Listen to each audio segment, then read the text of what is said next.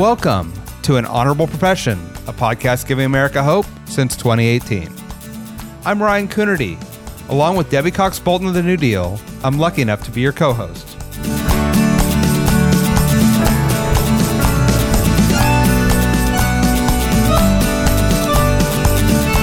An Honorable Profession is a New Deal Leaders podcast. The New Deal is an organization that supports the next generation of American leaders. From attorneys generals, to state senators, to mayors, to school board members, these are the people that are pushing policies and politics that will respond to climate change, rebuild our economy, address racial injustice, and restore our democracy. These are incredibly talented people who have dedicated themselves to public service when their country and their communities needed it the most. Check out newdealleaders.org to see what I'm talking about. Welcome to An Honorable Profession. I'm Debbie Cox Bolton, CEO of the New Deal. We're proud to support some of the amazing leaders you hear on this podcast. In this special edition, I spoke with Tom Perriello, former congressman, gubernatorial candidate, diplomat, teacher, and now executive director of the Open Society Foundation's U.S. programs. We started by talking about the upcoming elections in his home state of Virginia and what the outcomes there might tell us about the 2022 midterms. In a wide-ranging conversation, we talked about the current negotiations on Capitol Hill over President Biden's Build Back Better agenda and why Democrats have to be bold. We talked about the state of our democracy, empowering historically marginalized communities, and his personal path to public service and his goal to test different theories of change throughout his career. I hope you enjoy this discussion with the very thoughtful and thought-provoking Tom Perriello about what he calls the current breakdown or breakthrough moment for America. Congressman Perriello, welcome to An Honorable Profession. Thank you so much for having me, and thank you for such a show. Yeah, well, it's great to meet you and to have you with us. Well, there's so much going on and so much to talk about. I thought maybe we would start with the timely question. We're talking not too far out before the Virginia elections, your home state, of course, where you served in Congress and ran for governor yourself. Tell me what you're thinking about kind of the dynamics of the race as we head into the home stretch and what you think we should be watching for in the final days. You know, in one way, it shows that the old adage, all politics is local, still is true, even though it's actually a good example of all politics being federal. And here's what I mean by both. It is ultimately turning into somewhat of a referendum on Trump, with Youngkin being having embraced Trump, versus sort of a Biden agenda referendum, whereas used to be things were much more state-based. But two of the biggest factors that I think are tilting the race in the Democratic direction are the fact that 4 years ago, you saw this amazing generation of younger people run for state legislature. In the very first statewide elections of the Trump era, the 2017 elections in Virginia, we saw the most diverse group of delegate candidates run. Many in the party thought the most seats that could possibly be picked up were 3, 4, maybe 5. And in fact, 16 seats flipped. And those legislators are now sophomores about to become juniors and have built up their own political identity and base in a very diverse range of the state, geographically, demographically. And so while Democrats have tended to have a hard time turning out voters in off-year elections, you really see this foundation built by this group of legislators. And the second thing is we finally got rid of the generations of racist and offensive Jim Crow voting laws in the state at the federal legislative level. So here you have a federal Biden agenda that in many ways is resting on the fate of what happens in Virginia in terms of how people read it. And that's resting on the fact that 4 years ago, when Trump was elected, you saw people not just look federal and not just hide in the closet, but actually go out, run for local office, run for state office, make changes, deliver results at that level.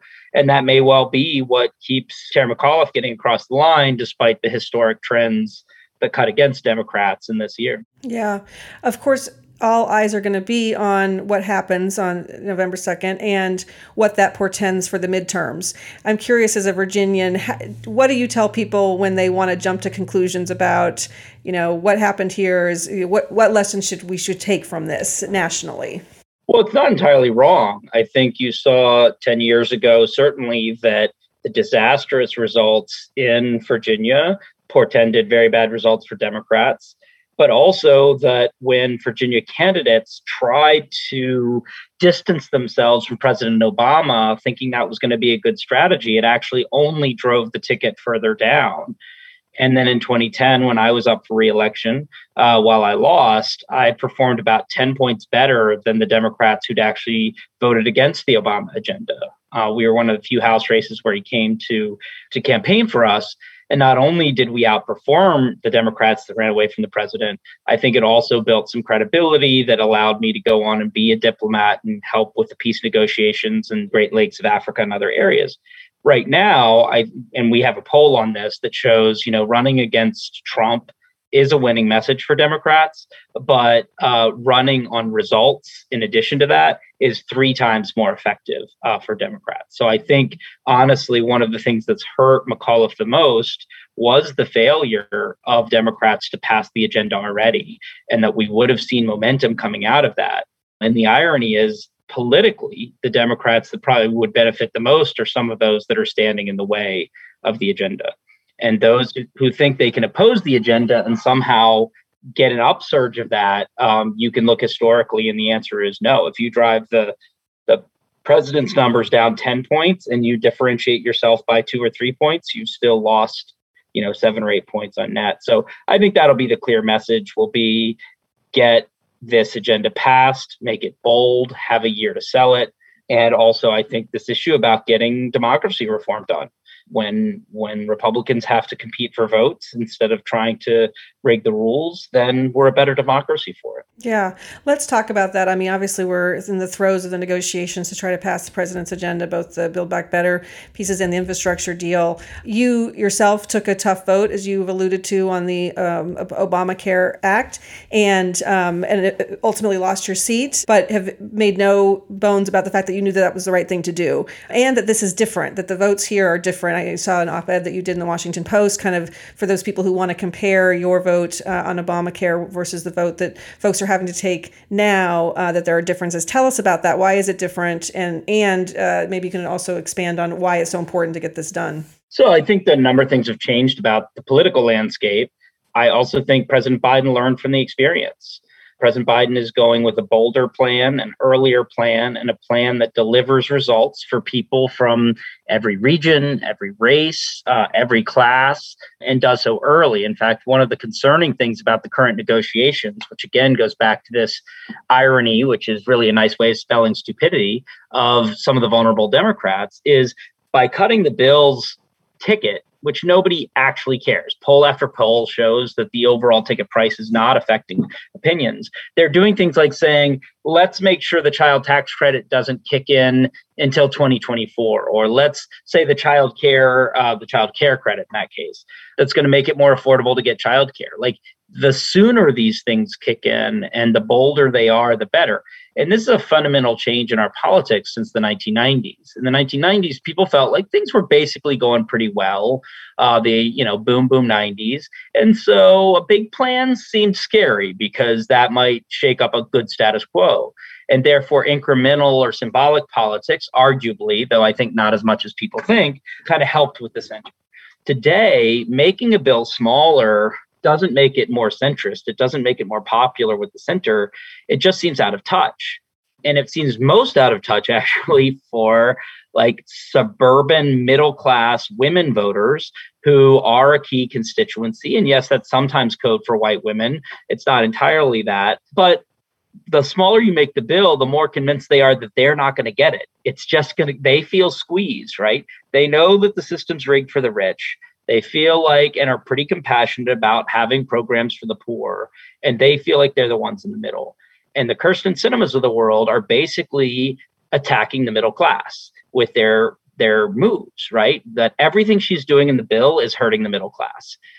It's saying the middle class will pay more for prescription drugs because we want to make it smaller. The middle class isn't going to get the child care credits because we want to make sure we don't tax the rich. The middle class isn't going to get the care economy benefits for their elderly parents who they have to take care of. So there's this very odd thing where this group of people who claim to want to expand the Democratic Party are cutting out the group that we most want to expand with, which is this inclusive middle class. And Biden has been very clear. He wants this. He really believes this should be not just for the poorest of the poor. This should be for all American families. It's kind of a rebuilding of the social contract that if you work hard and play by the rules, you should be able to not be on the brink of poverty. And a lot of middle class families feel that. So I think today, doing the 90s thing, which is let's take a good idea and cut it in half, doesn't make the idea better. It makes the idea seem almost sort of offensively out of touch. And I think that's what you're seeing from a lot of these obstructionist Democrats. And it's not a coincidence that they take a lot of money from corporate lobbyists and others on those things. So we don't, I think we're moving away from this politics of right, left, and center. And it's more of a politics of like, are you in touch or out of touch? And the things that show that you're in touch are a little different than what they were 20 years ago. Trump got a sort of corrupted, bastardized version of this, right? Which was like, he got that there had been this elite consensus on China and on trade that the leaders of both parties had for a number of years. And even though he had no plan to replace it with and was all over the place, he at least was like, hey, I hear you. I hear you that this is not working for most Americans.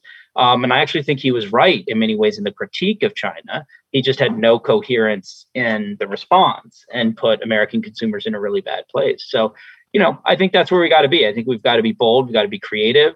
And I think some of that's going to happen at the state and local level with responses, but some of that's got to be federal. Yeah, absolutely. I'm wondering, just as you're watching this whole thing play out, I think there's a lot of talk now, there has been for decades, but, about Washington being broken, Washington being out of touch. I mean, do you feel like what we're seeing play out right now is just how legislation happens and this is just part of the process? Or do you think something is fundamentally different from when you served? Yeah, I mean, it's broken in any number of ways. Let's look at this for a second. So one piece that has definitely changed that had really already changed in my time, but has now gotten even more extreme is the polarization. The irony here was, and I had this conversation with, my neighboring Congressman, Eric Cantor, who was the, minority leader, minority whip, whatever he was at the time.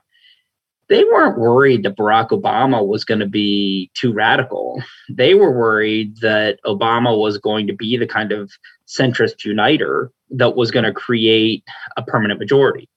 And Eric Cantor said, we're not going to let him be Mark Warner. He didn't say we're not going to let him be Che or Mao or something, right? So Eric Cantor had been in the legislature when Mark Warner came into what had been a solidly red state. Mark Warner did everything that we say we want politicians to do.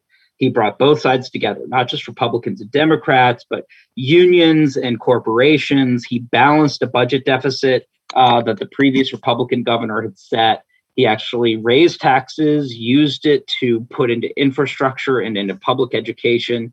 And he made Virginia the best managed state in the country, the best state in the country to do business, the best state in the country to raise a family. And Eric Cantor's response to that was, we can never let that happen again. So his view was, why? Because Mark Warner became untouchable politically. He created coattails that helped turn the Virginia blue probably 10 years earlier than it might have demographically. And Cantor knew Obama was at least capable of that. Here was a guy who might unite, white, black, brown community organizers with Silicon Valley, you name it. And what he felt was, this is a zero-sum game. And I remember saying to him during the stimulus debate, I was like, I don't get it. Like, these are Republican policies. Like, if you look at the stimulus at the time, it was a third tax cuts, which Republicans supported. It was a third funding of unfunded mandates to states, which had literally been part of Newt Gingrich's contract with America. And a third, though later that got cut, infrastructure and R&D, which Republicans were for. And he was like, look, that's not the point. We can't let this work. We can't give Obama a bipartisan victory.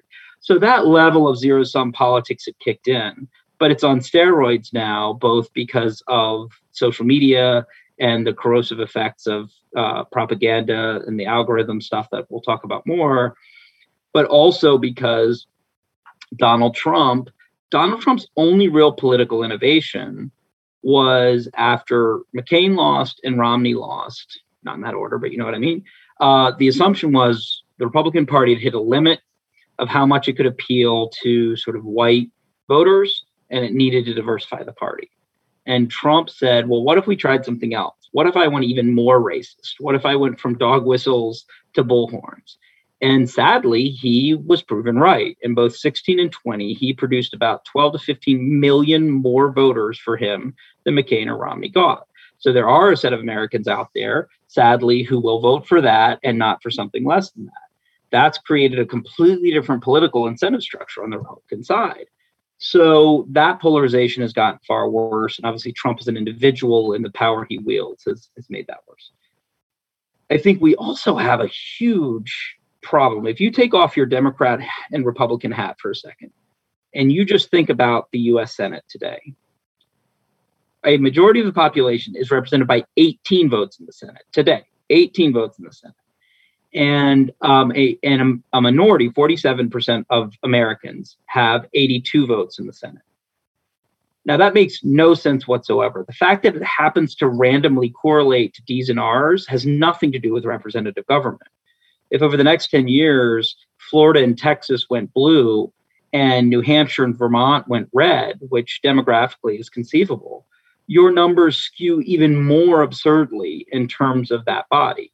And part of it is because your state identity is no longer a meaningful political identity. If you say politically, I'm a Virginian, right? Like if you are a red Virginian, you mean something completely different. If you were, I've used this example before, but if you lived in small town Georgia 2 years ago versus today, versus to Atlanta people, right? So all Georgian in their identity. But 2 years ago, those Atlanta voters felt more represented in the Senate by Cory Booker or Tim Kaine than they did by Perdue or Loeffler, right? Like, it wasn't relevant that they were Georgian. Like, to the extent that occasionally Georgia issues come up, you can form a House caucus of your Georgia members, right? For a base closure or coastal restoration or what have you. Today, those two Georgians feel represented, but the two Georgians living in small town Georgia feel more represented by Rick Scott or Tim Scott than they do by Warnock or Ossoff. So this whole notion at the founding that this meant something, we are representing Virginia in the Senate, but it's not actually how our politics work anymore because the breakdowns are almost entirely urban, suburban versus small town and rural. If you were designing it today, you'd probably say, well, the states already get represented by their caucuses in the House, but it's cities that should be represented in the city or some other representative mechanism. So that tension is really toxic on the body politic, both because of the inability to deliver results, and it's the inability of democracies to deliver results that tend to give fuel to authoritarians and strongmen who come in and say, only I can do this because I've got to break the system, break the rules. But also to just the cynicism on all sides that they don't feel represented, right? If you're a conservative who lives in California, of which there are millions and millions, right? You don't feel represented by your state legislature, your governor, and that's the size of, a medium-sized country. So I think when we think about the problems today, certainly we had some of them back in my day, only 10 years ago. But I do think the issue of the scale and intensity and speed of propaganda and misinformation, and this issue about the geographic polarization is, and then Trump's sort of changing of the political incentives have all really made things a lot tougher. Yeah, there's so much to unpack there. I think I want to ask first about, the other thing that's on steroids right now, which is the attack on democracy itself and our democratic institutions. And how do you see that playing into the narrative you just described? You're someone who's worked in human rights around the world. You've worked on democracy building. I mean, what is your, what's your fear about this, and what do you think needs to happen? I mean, we're at a serious breakdown or breakthrough moment, and I want to make sure we focus on the breakthrough as well. There are very few examples in human history of genuinely diverse, whether that's ethnicity, race, sectarianism, democracies being able to sustain themselves without some form of a caste system. In other words, where you have genuinely different but absolutely equal communities inside a democracy over time. It's very rare. And essentially, the United States has had a caste system where Black people had second-class status and either had to negotiate for terms weekly in one party or the other, initially in the Republican Party, then into the Democratic Party. But we are becoming the America that we promised all along, which was a genuinely multiracial democracy. And it's a pretty big deal. It's a pretty cool thing. And there are arguably two times in American history where that's happened. One was Reconstruction. And in Reconstruction, the response is what you actually see most of the time in human history, which is violence, a reign of terror, ethnic cleansing by what was seen as the disempowered white minority in some places. You had a majority of the South Carolina legislature that was Black during Reconstruction. You had Black leadership of cities. And there was an absolute Taliban-style ethnic cleansing of the South through lynching, killings. And of course, the targets were the most educated Black people, those who had taken power, those who were literate. All of those were threatened sort of top down and killed in far too many cases. Today's political map still reflects the torture and ethnic cleansing of the South, both in terms of the actual population driving the Great Migration, but also the Jim Crow that followed. That means a state like, I think Mississippi is 40% Black, and there's not a single, state elected official that's not white and conservative. So the legacy, unfortunately, on the planet is usually more might makes right, or a reflection of power, than the actual idea of rule of law, of law with majoritarian accountability that was so radical in the American founding, right? It wasn't radical enough to be equal in terms of women, equal in terms of outlawing human chattel slavery, much less Black citizenship, but it was radical relative to its peer governments in terms of the idea that it wasn't a sovereign that could simply dictate truth. There was like a process. There was going to be a process of rule of law. And for those of us that have worked around the world, we know that that's not a given. It's not an assumption that that's the way the world works. It's in fact not the way most of the world works. And it's something that every generation has to say, like, this is a big deal. We're going to make this happen and we're going to make it better. And I think there's no question, and this goes to the second time this happened in American history, was California in the 1990s. That's the only other time that you've seen an ethnic majority that had a monopoly on power, arguably lose that power. So Reconstruction leads to violence. In 1990s, the Republicans essentially did a Trump-like move. It's called Prop 187. They ran a bunch of very anti-immigrant stuff. They briefly drove up their support from white voters, but it actually drove together a coalition of Asian American, Muslim American, Black American, Latinx, et cetera, that to this day has continued to keep that a relatively stable democracy, whether you like the policies or not. And people are like, oh, well, of course. Well, at the time, Asian Americans were not primarily voting for the Democratic Party. A lot of Muslim Americans were not primarily voting for the Democratic Party there, and the Latinx community was split. So it was a decision of the Republicans to say, we are going to alienate and drive those groups into a pro-democracy multiracial majority. And the demographics there and the politics and the leadership meant that argument won out.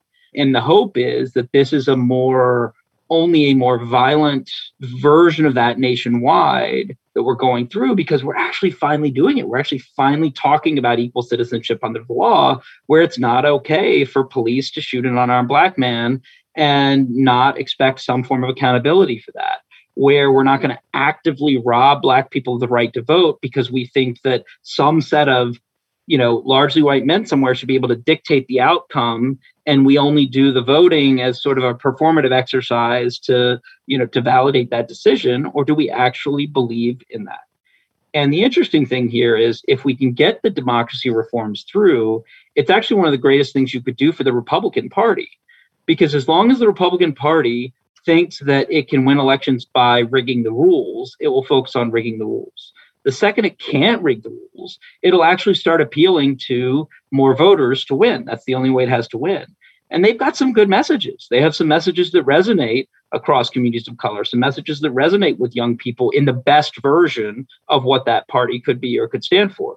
So actually, I think that not only is democracy reform crucial for Democrats winning and for democracy surviving, but I actually think ultimately it's the best way to get back to the kind of two-party system that is a contestation of ideas in the public domain instead of a contestation of corruption and violence and ethnic hatred from one party while another is trying to cobble together that coalition. I think that's so fascinating. Do you think that that means that not only, obviously, we're talking about voting access, voting rights, what's making its way through Congress now, but we've got other things. We've got redistricting, which essentially, locks in some of this inequity. We've got the disinformation piece you talked about a second ago. I mean, so there are other pieces. So do you feel like we have to get all of those fixed? I liked, it was fascinating what you said. I think what I heard you just say is essentially, as long as there's other ways to have to compete on this fair plane in the arena of ideas, as long as there's other ways to do it, that's what's going to happen. Do you think we've got to fix some of those pieces too, as well as just the fundamentals of our democracy in terms of voting and fair access to voting? We do. I mean, we need to do many things. We also do need to bridge build and find ways to depolarize and get back to a common set of facts and a common narrative. But I think part of how you do that is to make sure that elections are fair and have integrity, and that those people who support the fundamentals of democracy and the rule of law are winning those elections and able to exert democratic governance. The tech stuff is at such a scale that, yes, it's true, we've had propaganda and lies and gossip through human history, but we've never had anything at the scale that we have today. And the crazy thing about the Facebook revelations that came out a couple weeks ago with the whistleblower was not just that we know they're doing it. It's that we know they know how to not do it, and they're still choosing to do it. And if you leave out politics for a second, they know that the algorithm done this way literally creates more teen suicides, and done this way, fewer teen suicides, this body dysmorphia stuff. They know it. And they're like, no, we might lose a little bit of profit, and we are okay with more teenagers committing suicide than changing this part of the algorithm of the business model. They know it's literally fueled genocide and ethnic cleansing in Myanmar and other places. And in the US, they briefly had so much pressure during the election that they changed the algorithm to de-escalate rather than escalate. And it worked. We actually saw a change in those 2 months. And the day after the election, they went back to the other algorithm that essentially rewards extremism, rewards partisanship, rewards the most radical thing you can say. And of course, that doesn't just lead to January 6th overnight, but it's the environment within which January 6th happened. So, Facebook has a metric that's about, metrics of engagement, which basically rewards the thing that is going to get you and me the most pissed off possible. There's a Secretary of Technology, I forget what her name is, Aubrey Tang, what the name of the title is, Aubrey Tang in Taiwan, who at the beginning of COVID literally went in and started to hack the algorithms when it was open source, but showed that like COVID, the thing that was traveling the fastest in Taiwan, which this was before it even hit the US, they were very close to the Wuhan district, and like the lies spread faster than the truth, right? As the old saying goes. And fear was going over constructive things. And she basically tweaked the algorithm. I don't know how she did it, but to reward anytime people were agreeing or anytime people were getting accurate information. And the response was seismically different, like tens of thousands of lives saved. People were driven naturally into problem solving spaces. Like, here's how we could create PPE together, not like, here's who to blame, or I heard this person died, and they're, genitalia shrank or whatever else, can get passed around, right? So in this situation, we can make choices in a democracy. And I think part of what we're going to have to do is not just look at fixing the traditional problems with democracy. How easy is it to vote? Is that vote protected in terms of integrity? And not even just the 2.0 stuff like participatory budgeting, which is great, and other things, redistricting, but also this next level. How do we think about democracy in all aspects of our life? Democratization of the workplace, right? Workers have had so little power. And while it's freaking out Wall Street right now that workers actually have the power to not show up, you have to remember that if we had just kept the minimum wage consistent from the 50s, minimum wage would be about $28 or $29 an hour right now. So it's not surprising that people were never supposed to be working in these jobs for $12 an hour, even $15 an hour. It would be 28 or 29 just to have kept with inflation, right? But workers were so disempowered, the rules were so rigged against workers that people be like, all right, screw it. I'm going to take $8 an hour here and I'm just going to work 2 jobs and then I'm never going to see my kids and I'm going to come home exhausted and I'm going to eat, stale peanut butter out of a jar. So then you're suddenly like, wait a second, I have a little bit of power in the workplace. I'm going to start making the kind of rational decisions that anyone would make, which is not to work those hours for those wages. So democracy in the workplace, democracy online as well. And I think this is where we have not effectively translated very important 20th century norms that were mostly about the relationship between the individual and the state into things that are mostly about the norms about individuals' privacy and corporate concentration and power. So in the old 20th century model, it is rightly a more civil libertarian view often of like erring on the side of free speech. Now, you can't say fire in a crowded theater. There are time, place, and manner restrictions. We can debate the Skokie, Illinois case, but overall it was like, let the voices out there, right? Because we don't ever want to give the state the power to do that.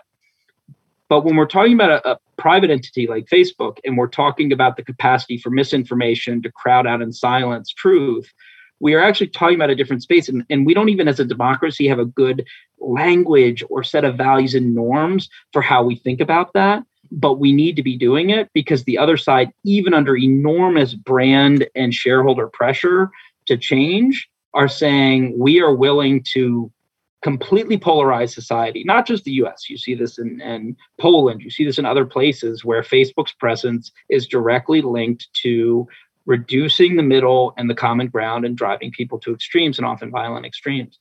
So I think right now, yes, voting rights, getting money out of politics, or at least reducing it, fair districts would be great. But I think this issue about media and information in the public square, now that the public square is a corporate platform monopoly, is going to be really one of the big questions we have going forward.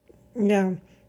I want to get back to this question you were talking about, this breakthrough where we are now and this transformational moment we find ourselves in, not just on democracy, but on so many things. I mean, I feel like, we all experienced together, during COVID, this idea that, these longstanding inequities across so many of our systems were already there, but this feels like the light was shone so bright on this during COVID, whether it was broadband access or education or, all from across the board on some of the things you're talking about, empowerment. I know that you have, in your current job, you've done a lot of really exciting and interesting things since you left Congress, but in your current job as executive director of Open Society US, you are really focused on marginalized communities and how to empower those communities. So before I know you've done some specific stuff I'd like to ask you about, just in general, how are you thinking about this transformational moment? Obviously, the stuff we were talking about earlier with the Congress passing the American Rescue Plan funds and then hopefully the Build Back Better agenda and an infrastructure bill. This is going to be an infusion of cash to the states and localities and across the country that we haven't seen in a long time. So on the government side,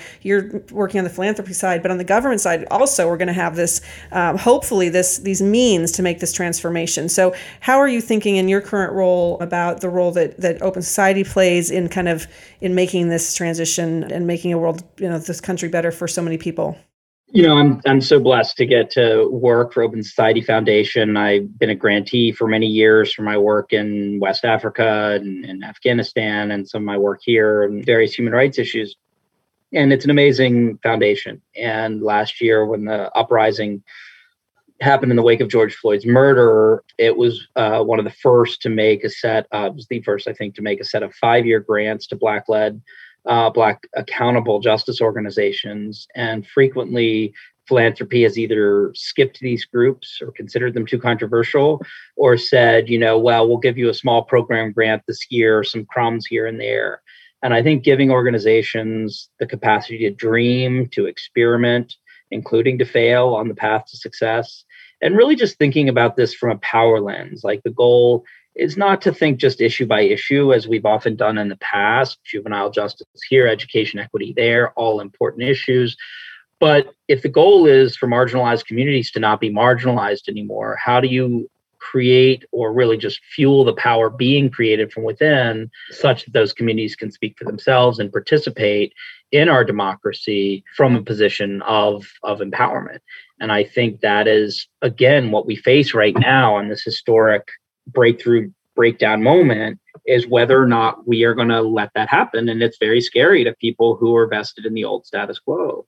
We did put a lot into supporting the Biden agenda because we believe not only in the issues, climate change, ending child hunger and poverty, and many other things, having a living wage for the many women of color who work in the care industry, and starting to see that as an important part of the economy in the way manufacturing might have been 2 generations ago. But it's also that we believe a core part of democracy is the ability of a government to deliver for people and to deliver on a social contract across race, class, and region, as we said, and to then communicate that. In the absence of that feedback loop of a candidate running on a policy, a majority supporting that policy then becoming law, that law then producing the kind of benefits that were asked for by the people, then you've got to break down somewhere in the system. And I think we, to President Biden's credit, he put big ideas out there early. He didn't treat them as individual bills. He really saw that this was about really rebuilding a better American dream that was more inclusive than it ever was before, and really an American reality. And that is still something very special about this country, regardless of where you came from, where your family came from. And so some pieces of that will be cut off very painfully. We've lost already some of the immigration reform component that's so necessary for the tens of millions living in the shadows or with family members who are. We may get a narrower version of that. We may see something like a standing filibuster. All of those things are really, really important. And so we want to be focused on that. I think another thing for us at this moment, and here I have a little bit of perspective, despite all my privileges, is, we have had to develop in the movement and advocacy side, overdevelop our muscles on speaking truth to power, on holding power accountable, because we didn't actually have enough progressive power. And that was particularly true for communities of color. And that meant tactics like impact litigation. In other words, trying to use the courts to win what you couldn't win through a legislative or executive branch. It means a lot of calling out the corruption of officials and other things. That's always going to be a bread and butter of a healthy civil society and a democracy. But actually, we have an opportunity now to see more communities go from speaking truth to power to taking power and holding power. And this idea of co-governing with people is very important, because what you and I know is governing sucks. I mean, it is really hard. Running for office sucks. It's really hard. The people that don't think it sucks are probably the people that shouldn't be doing it. And, for me, Congress was miserable, but Congress is a walk in the park compared to a state legislature, right? And Congress, at least at the end, you get a 6-figure salary and a 25-person staff. Plus, you can call up the Congressional Budget Office to get an estimate of what the bill is going to cost and other things. Like a lot of state legislatures, depending on the state, you're doing all that fundraising and all that door knocking, and then you're getting paid $20,000 a year, maybe, for what's called part-time work. But your constituents sure as hell don't think it's part-time work. They expect you every time they see you in the grocery store or at the high school football game that you work for them, and you have almost no staff. And in some cases, you're running every 2 years like Congress. So these jobs, we need to really be thinking about how we make sure that the full demos can see themselves running for office, or at least see people like them running for office. And if you make it so that, how could a single mother possibly do this? One of my best friends from college is Katie Porter, and she's talked about this very powerfully as being a single mom with 3 kids, and she's got to go fly across the country. I mean, it's crazy how much these systems are not built for anything other than people that are largely already rich or people that have already reached retirement age, neither of which represent most of America. So when we think about this, we've done some great work on the political side of our house, not the foundation side, helping reform prosecutors run in cities. And that's changed the lives of tens of millions of people who are now living under more humane systems that focus more on moving people into, alternate tracks and not just mass incarceration. But in many cases, those people, particularly when they're Black women, get elected and the system's trying to crush them. It's not trying to help them. The staff there work for the old guard. The police are not behind you. And then your civil society groups that you came out of, if you came out of movements, you came out of progressive work, they think their job is to make your life miserable by demanding 100% and then holding you accountable to whatever. And that is in many ways civil society jobs. But I think there are parts of this transition now as we see more progressives getting elected or appointed to all different levels of government to think about whether we've overdeveloped one muscle. We need that muscle to be strong, but have we done the time to develop other muscles that might be helpful? I keep using this muscle metaphor. I like it. But that are really important for governing. And I think if you look at a state like Arizona over the last 10 years that has flipped from red to blue, a lot of that started with the anti-Arpaio organizing. It was super local, incredible integrity, very inherently oppositional. And then you saw many of those movement leaders run for city council, run for state legislature. Then all of a sudden you're interacting with citizens in a different way. You're there to fill the pothole. You're there to make sure the school is open. You also may have a staff and a budget where you're going to every Rotary Club and city and Chamber of Commerce meeting as the city sitting council member, not as the person outside. Now, we're always going to need the people there, but I think we're at a moment now where we need to look and understand both how much power the progressive movement has built from 10 years ago. And this goes back to my vote on Obamacare. One of the biggest differences to today is there really wasn't much movement 10 years ago. There was Move On and there were the unions. And then there was the immigration groups, which have been getting it done for a long time, or at least prophetically speaking up. But now, you have a Black justice movement, you have, Latinx and AAPI community, you have an economic inequality movement seen through the sort of Bernie and Warren kind of lenses. You have a bunch of people elected in the caucuses with huge platforms, very powerful platforms, from an AOC to or Katie Porter to an Elizabeth Warren. There's just power there that wasn't there 10 years ago. One of the things that means is people are going to be able to turn out voters if you vote for the right thing. But the other is you're going to get primaried. Sinema's primary numbers are awful for a sitting person. Now, she may have some other strategy in her head, maybe only in her head. But you've got a situation where that energy, that base energy, didn't exist. One of my theories on Virginia right now, which is just a theory, we'll see, is for my entire lifetime, the assumption was the Republican base shows up no matter what.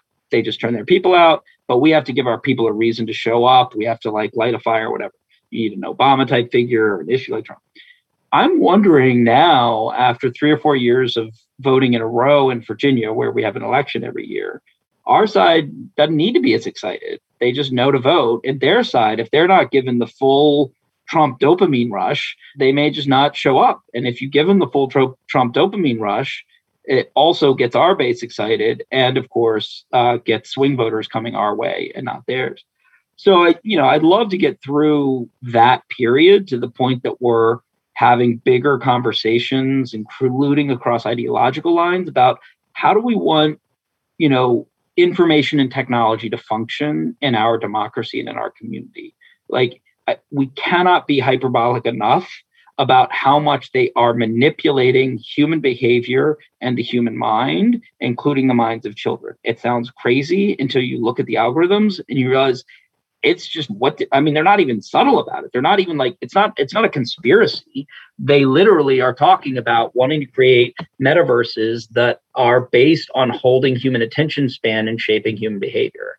And that's pretty screwed up, And right now in the world, when I put my global hat on, we're really being offered, and Tristan Harris talks about this a lot, who was the guy in The Social Dilemma, that we're really only seeing two models in response to this. We're getting the Chinese model, which is a repression model. says, screw that, we are going to take state control over everything and block the internet as you know it, and we're going to essentially build our own state-based counterparts. Or this laissez-faire chaos model of the sort of corporate concentration, Facebook can control everything, we can't regulate it, da da da. And if we don't come up with something in between these two models, I think we're going to get to the kind of scary place we probably are. And when you add in the acceleration of AI, that's going to happen much more quickly than we imagine. These are the kind of conversations we should be having as a community. Instead, we're having, 10 hat conversations about critical race theory being taught in, middle school and high school when it's a graduate level concept, and parents literally spending their off hours saying, the most important thing in my life right now is to make sure my child is exposed to disease. Like, I just want my child exposed to more disease, right? Like, these are the things. It's not even just like whether you believe in the mask stuff. It's like, of all the things in the world you could be working on right now. Like, you say you care about freedom. Can I just list a few things in the world that might be a more pressing question about, impositions on freedom than kids wearing a piece of cloth at school? So it's, as I said, breakthrough or breakdown. Yeah. Well, and I do want to just mention, I want to ask you about how you got here actually. And you're so passionate about so much of this and how you ended up in public service. But I do want to just acknowledge that your organization, Open Society Foundation US, announced this recently, this $10 million grants to Native American led organizations over the next 5 years, just as one more example of this kind of philanthropic opportunity to change the destiny, really, of historically marginalized communities. So I want to thank you for that effort, and people should go on your website, I assume, and look at that if it's something that is of interest to them. It's great stuff. And, it's all about these groups over the last 5 or 6 years. I mean, they've been at it a lot longer, have really made the Native American voice a relevant political voice in the same way that the young kids opposing Arpaio did years ago, who are no longer young kids, but were at the time. You see states like Montana and Alaska where the indigenous vote can be the deciding factor, places like Arizona and Nevada, but only if you get organized.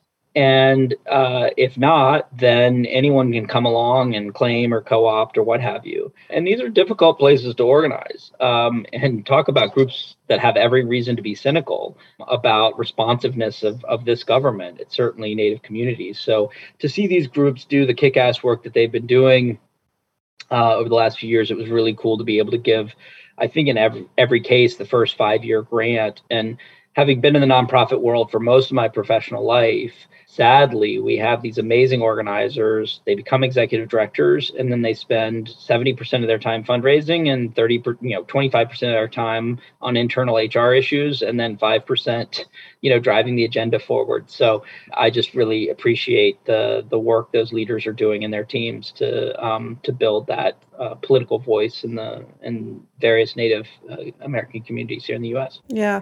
And speaking of political voices, so did you tell me just briefly, how did you get into this? How did you, in particular, running for office? This is an honorable profession. Our podcast talks about politics being an honorable profession, although it, as we're talking about today, that's not the only way to serve. We're talking about organizing. We're talking about making change in your community, whether or not you're in elected office. But for you, yours did include a stint in elected office. Is that something you always thought you wanted to do, or how did you find yourself running for office? No. So I grew up in a Catholic church that basically said if I was not trying to end torture and extreme poverty, I would rot in hell forever. And so I joked that I came for the guilt and stayed for the joy. It's very strange because Charlottesville was not a particularly liberal community at the time, but it ends up there was the most progressive bishop in the country. O'Sullivan was based in Richmond. So all of the progressive priests moved into this diocese in order to escape the purging of the more liberationist priests during that era. So we bounced from church to church, and they were all talking about, the dirty wars in Central America, and they were talking about the need for nuclear disarmament. I just thought that was Catholicism. Needless to say, it's been a more complicated relationship since. But that was one defining factor for me. The second was growing up a white guy in the South, where the experience of massive resistance to integration was a lived experience. People were still telling that oral history who had lived through it not long ago in Charlottesville, in Farmville, where one of the cases that became Brown versus Board, again, where faith was a huge aspect of the leadership of that movement. And then went and was starting college right about the time Bill Clinton was elected, who I generally thought was very, very disappointing in the sense of someone I knew was smarter than I would ever be and more politically skilled than I would ever be, but continually missed the opportunity of the 90s to be a transformative leader by seeming to care always about what was going to get him to the next election or the next polling result. And when we go back and think about what that period was like, it probably was one of the greatest. It's not that he was a bad president per se, he accomplished many things, but there's probably no president who's had a greater opportunity in terms of the economy he had, the totally unipolarity of the world at that point. It was that period between the fall of the Berlin Wall and the fall of the towers, and his just natural abilities that are off the chart. And so I made a decision in college that I was going to never plan more than 2 years ahead, because I saw that very talented people who could do good for the world were so clear on where they wanted to be in 20 years that they didn't do what they needed to do right then. And that I would test a different theory of change every 2 years of my life. And I've actually stuck with that. I've been a peace negotiator. I've done transitional justice and conflict analysis. I've done racial justice organizing and advocacy. I've worked at a war crimes tribunal, run for office, been a diplomat, a teacher, and now I get to give someone else's money away for a living, which is not one I expected on the list, but is pretty powerful, uncomfortably so. But the running for office one was one that I think, in that mindset. Well, I went through a brief period in middle school where I really loved politicians, and I I knocked doors on the Doug Wilder campaign, and that was the first time a black man was elected governor in America, and it happened in the capital of the Confederacy. What can't we do, kind of thing. But I felt like, I used to say movements change the sense of what's possible, or what I used to say, that, activists make a difference and politicians show up to cut the ribbon, and then changed over time to saying, no, that's not true. Movements' jobs are to change our sense of what's possible, and politicians have to work within the sense of what's possible. And the best moments in American history are where you have a movement leader or movement leaders like King and Bayard Rustin and everyone that was there at the peak, with a politician like LBJ that was willing to go to the limits of what was possible politically. And when each of those are pushing the limits, that's when history really changes. And I think that for me, one of the reasons I ran for office, there were a couple of reasons that I decided to run in 2008. One was I kept going to the Hill to brief people. Like, I'd come back from Afghanistan, I'd come back from Darfur, and I would still always be going up to these folks on the Hill who didn't seem to care enough about like the issues. They'd care about like, oh, is this going to help us score points against the other party or what have you? And the second was I was frankly sick and tired of voting for Democrats because they were the least good option. And my home district was represented by a sort of pre-Tea Party racial demagogue named Virgil Goode, who was the one who said that Keith Ellison shouldn't be allowed to be sworn in on a Quran. And no one had come within 20 points of him. And it was a district the size of New Jersey, still is, that represented kind of all of America. Like, the top of the district, the northern part, is essentially a mid-Atlantic state. It's around the University of Virginia, Charlottesville, deep blue with some suburbs. Then you go through the Bible Belt, literally Liberty University and Falwell's territory, and then into Southside, which was like the Rust Belt, which is the old manufacturing and tobacco belt of Virginia that had lost a lot of the jobs in the NAFTA era of the 90s. So here was a chance to go and test what I called and wrote about as conviction politics, that the way to win more voters was not to go to some artificial center, but to go to our deepest convictions. And that by going and championing those values and doing so boldly and with courage, we would actually win over more people. So I went out and with that theory and polled, and I was 36 points behind in the polls. So we had some work to do. We cleared the primary field And, after a year of very grassroots heavy work, we had barely closed the needle, but a lot of things fell into place. Obama lost my district when I won it, which I love to remind him of, but he did massively overperform previous Democrats. And we were not creating any distance with him, despite what some consultants wanted to do. So we were able to hold that vote and win a certain set of voters that were sort of Mark Warner voters, but not Obama voters. Maybe about race, maybe not in that case. Certainly 2 years later, that was a bigger factor indeed. So I was excited to test that theory. And in terms of a campaign, which we won the closest race in the country on a recount. It really was a defy the odds, kind of a perfect race and a perfect storm of things. And then it was like, I didn't want to just be in office. That was like, who wants that? To still be in Congress 10 years later, right? So the idea was like, what do we want to show here? And the idea was to show conviction politics, that you could go up, you could vote your conscience, even in a deep red district, and, succeed. And statistically, we succeeded, but in a binary sense, we didn't. In that, I felt like we could overperform the Democratic brand by 5 or 6 points. So depending on where Obama was, like, we would win or lose. Of course, Obama was at a low point, but we overperformed by twice as much as I thought we could. We overperformed by 12 points. We were in the 7, we had 5 separate Tea Parties in my district. I got many death threats. They tried to blow up my brother's house because they couldn't even get my address right. There's a whole bunch of stuff. It was a time that's worth going back to when we think it's just about Trump and what it was that were the factors that drove that. For me, the idea of taking the tough votes was a little silly because, I had been living in Sierra Leone a couple years earlier, where risk meant like you might get beheaded. Women who were willing to stand in front of warlords in order to protect their community. And for me, I was like, wait, the worst thing that happens is I'm a former member of Congress. That seems like a pretty good deal. And, being a former member of Congress is a much better job. And I've been able to do things like go back to negotiating peace deals and doing diplomacy and doing conflict analysis work. And again, in Afghanistan and some during Arab Spring, and working on, racial justice issues and climate issues. And I've just been so blessed to continue to do that work since. But I will say, for all the problems of politics, it is a noble profession, and it can be a noble profession. And one of the things that I like about it relative to activism and advocacy, where I've spent more time, is the accountability mechanism is very clear. In elections, you need to have a majority of the people supporting you.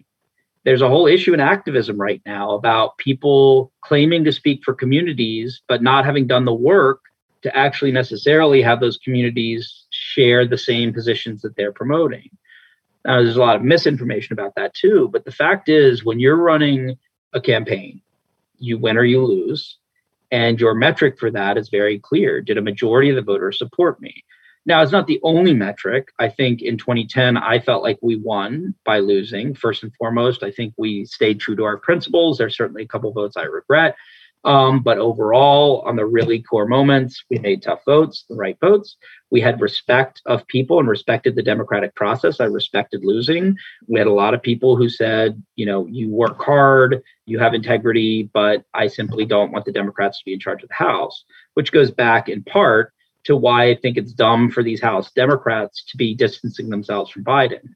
The only option voters have next year is whether to send Biden a message of Democrats controlling the House or not. So in the old days, people might say, look, I'm not crazy about Democrats and Nancy Pelosi, but my congressman delivers for me. He's a good guy. He gets me. Voters are smarter than that. That may sound like a smart thing for a voter to say, but ultimately in 2010, for most people's lives in my district, it mattered less whether it was Robert Hurt or me than whether it was Nancy Pelosi or John Boehner. And if you fundamentally didn't like the direction Democrats were going, the only way you could really affect that was to send me home and to send Robert Hurt up, even if, as I think many voters did, think Tom is actually going to represent our district better in terms of, like, nothing against Robert, but like we killed it on constituent services. I worked 20 hours a day, like literally 20 hours a day, 7 days a week. We went to every corner of that district every day. We brought in over $300 million of investments. We were helping to create an entire green economy in Southside. We'd help bring broadband to a bunch of areas. Like even my haters were like, never seen anyone work that hard. But they were like, but ultimately, like, we don't actually support the direction the House is going. So I think we got to give voters credit for being smart. And I think that's one nice thing about politics is you actually have to go out and talk to people and not have a hypothetical argument with your friends about this phrase or that phrase, but you got to go sit down with people and hear them out. There's a lot of bad parts about politics, but I think there's something really honorable about the idea of representing people. And I'll say, I've worked in a lot of marginalized communities here and overseas, but I've never felt as rooted in those communities, ironically, as I did when I was in Congress, because I was talking to people every day and they were not just talking to me as like random dude, whatever. It was like, you work for me, like you work for me and you represent me and you are going to sit down and you are going to listen for as long as I need to talk to you about my life story, both negative ways, but also in the way of like this, you're my only hope. Like, you know, the best compliment I had in those days was being called the mayor of the 5th district, because we are the smallest unit of federal government representation is the House. So that's like the most local a person has as a representative in the federal government. It's an amazing experience. I love it. Well, I really love your concept of this, politics of conviction. And I very much hope that we are in one of those moments right now you were talking about where the activism and the activists are going to meet the politicians so that we can really make some transformational change. And just thank you for spending some time with us today. And it was great to hear about what you're doing. And I'm really excited about where we're going as a country if we can do some of the things you're talking about. Great stuff. And I know you had Jason Kander on recently, and I want to give him props. We've worked together some on these Afghanistan evacuations. He's been tireless on that, and just really appreciate what he's done for folks in Afghanistan. We love Jason, New Deal alumni. We love him. Thank you so much, Congressman. Thanks for listening to An Honorable Profession. Please subscribe to hear more amazing leaders, and keep asking your elected officials to be honorable. Boots Road Group produces podcast. I'm Ryan Coonerty, and because we keep things honorable, no tax dollars were used in the making of this podcast.